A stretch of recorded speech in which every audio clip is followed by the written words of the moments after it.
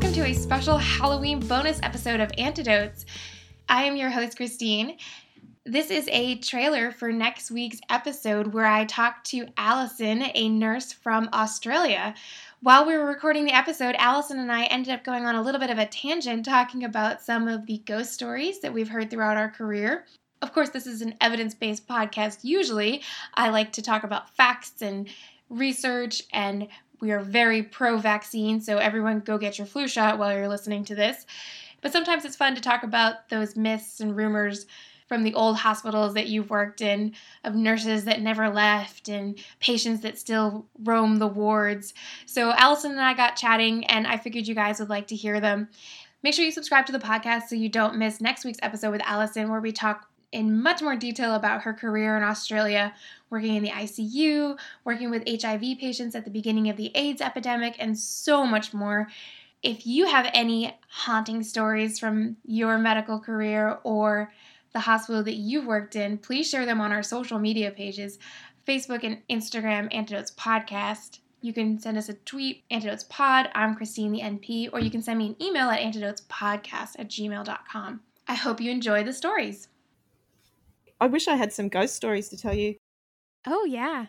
I don't have any personal experience with ghost stories, but they were notorious in the hospital I trained at because the hospital was so old, and one ward in particular was off by itself in the middle of nowhere and had been the locked psychiatric ward. So, you get a bunch of young nurses and a spooky old building and a history of being a locked psych ward. You're going to get ghost stories. Oh, yeah. Creativity. There's a whole page, Facebook page from the nurses that I trained with talking about ghost stories and bedpans flying everywhere and, nurse call lights going off when there was no one there. And in the children's ward, people that swear that, back in the days before we had electronic IV pumps, everything was, a hand, you'd fill the burette and work out your drip rate and all that kind of thing. Calculating drip rates, yeah. There was an old sister that used to be seen walking around the wards, and one particular story was they were attending to a code blue on a young patient, and all the other they were there for ages doing this code, and when it was all over and finished, all the burettes in the children's drips had been refilled, and they people swear it was the old ghostly sister that would go around and fill up their burettes. Don't know how true it is, but there are lots of ghost stories. I'd love to have a ghost experience. I've never had one. Have you? I'm not sure.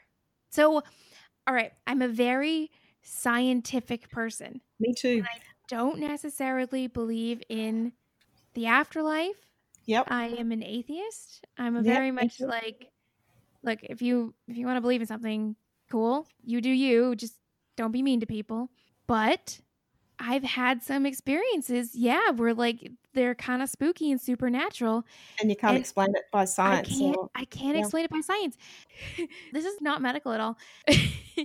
When I was in 6th grade, I walked into school one morning and everything was normal. And I just sat down at my desk and there was a substitute. And I looked at the substitute and I went, oh, my teacher died. And just sat down, and it wasn't like a scary thing. Wow. I just looked at her and I just sat there and I pulled out my stuff and was just waiting. And 6th grade, so I'm 12. And then the principal walks in and they go, class, I'm really sorry to tell you that Mr. P died very suddenly overnight last night. So he hadn't been sick or anything? No, he was in his 50s. I mean, he wasn't like a mountain climber or anything. He was rather portly, I guess you would say. But yeah, he just died and I just knew it walking in the room. How bizarre. It was so weird. And there was also this time where, so my grandmother passed away. My mom's mom was my favorite person in the world. She passed away when I was 16. So she actually had a stroke in front of me when I was probably 12 or 13. And watching EMS come and watching her get treatment for her stroke was part of what got me into medicine. Right. But when I was in basic training, I didn't think I was going to pass. I was like, oh my God, I suck at this, right? And she loved cardinals. And all of a sudden this cardinal appeared. She the birds? Yeah. Oh, yeah. The bird. Right.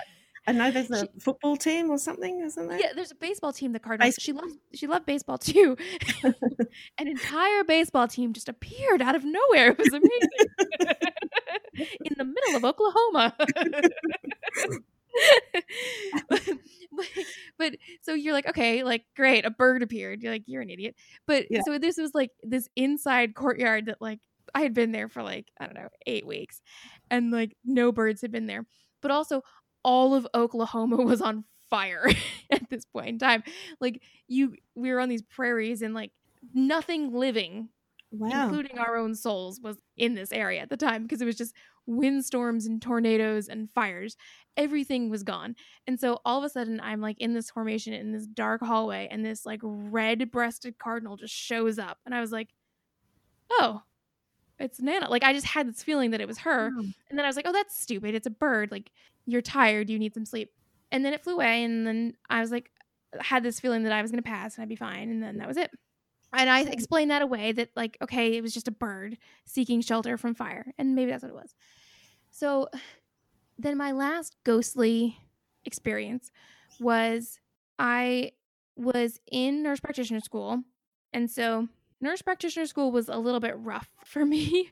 I got divorced in grad school and was like working a bunch of jobs, and like had moved back into my parents' house. And this is so much personal information for a podcast.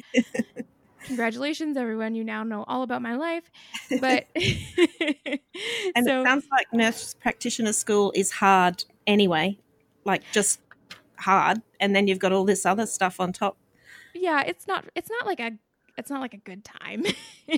And so it was a little stressful. So I'd moved, and, you know, big life changes, right? And then it's this last semester too. So like you're studying, and you have to do all these clinical preceptorships. I had to do like several hundred hours that semester on top of working and stuff. So I was stressed. And so my grandparents had lived in like this little in-law apartment, and that's what I had moved back into in my parents' house, because I was really, really poor. And I was in the kitchen that my grandmother used to cook in, and she had lived there probably 15 years beforehand and then passed away.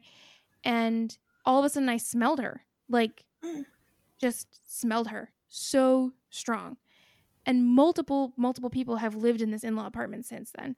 Like, people have cooked in there, like, but she had this very distinct scent. And I walked around the apartment, and I would like walk out of the room and then walk back into this kitchen, and I would just, the smell would leave, but then it would come back in the kitchen, and I was like looking through the cabinets. It was like the middle of the day. I wasn't sleepwalking.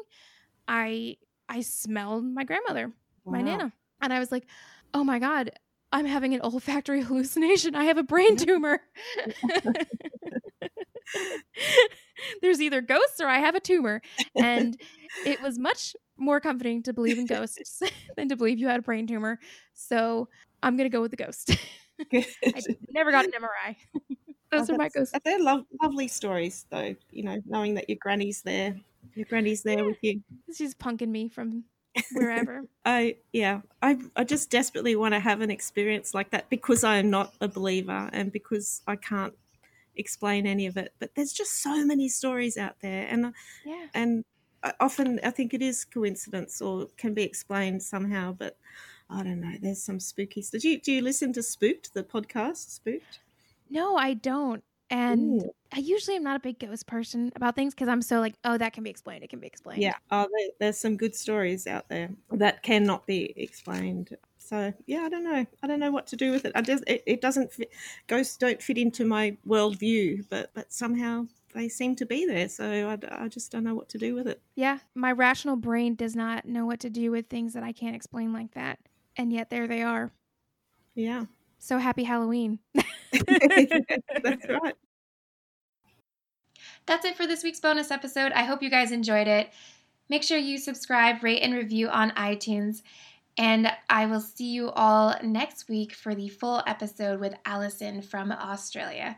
Have a good weekend, and have a safe and happy Halloween, everyone.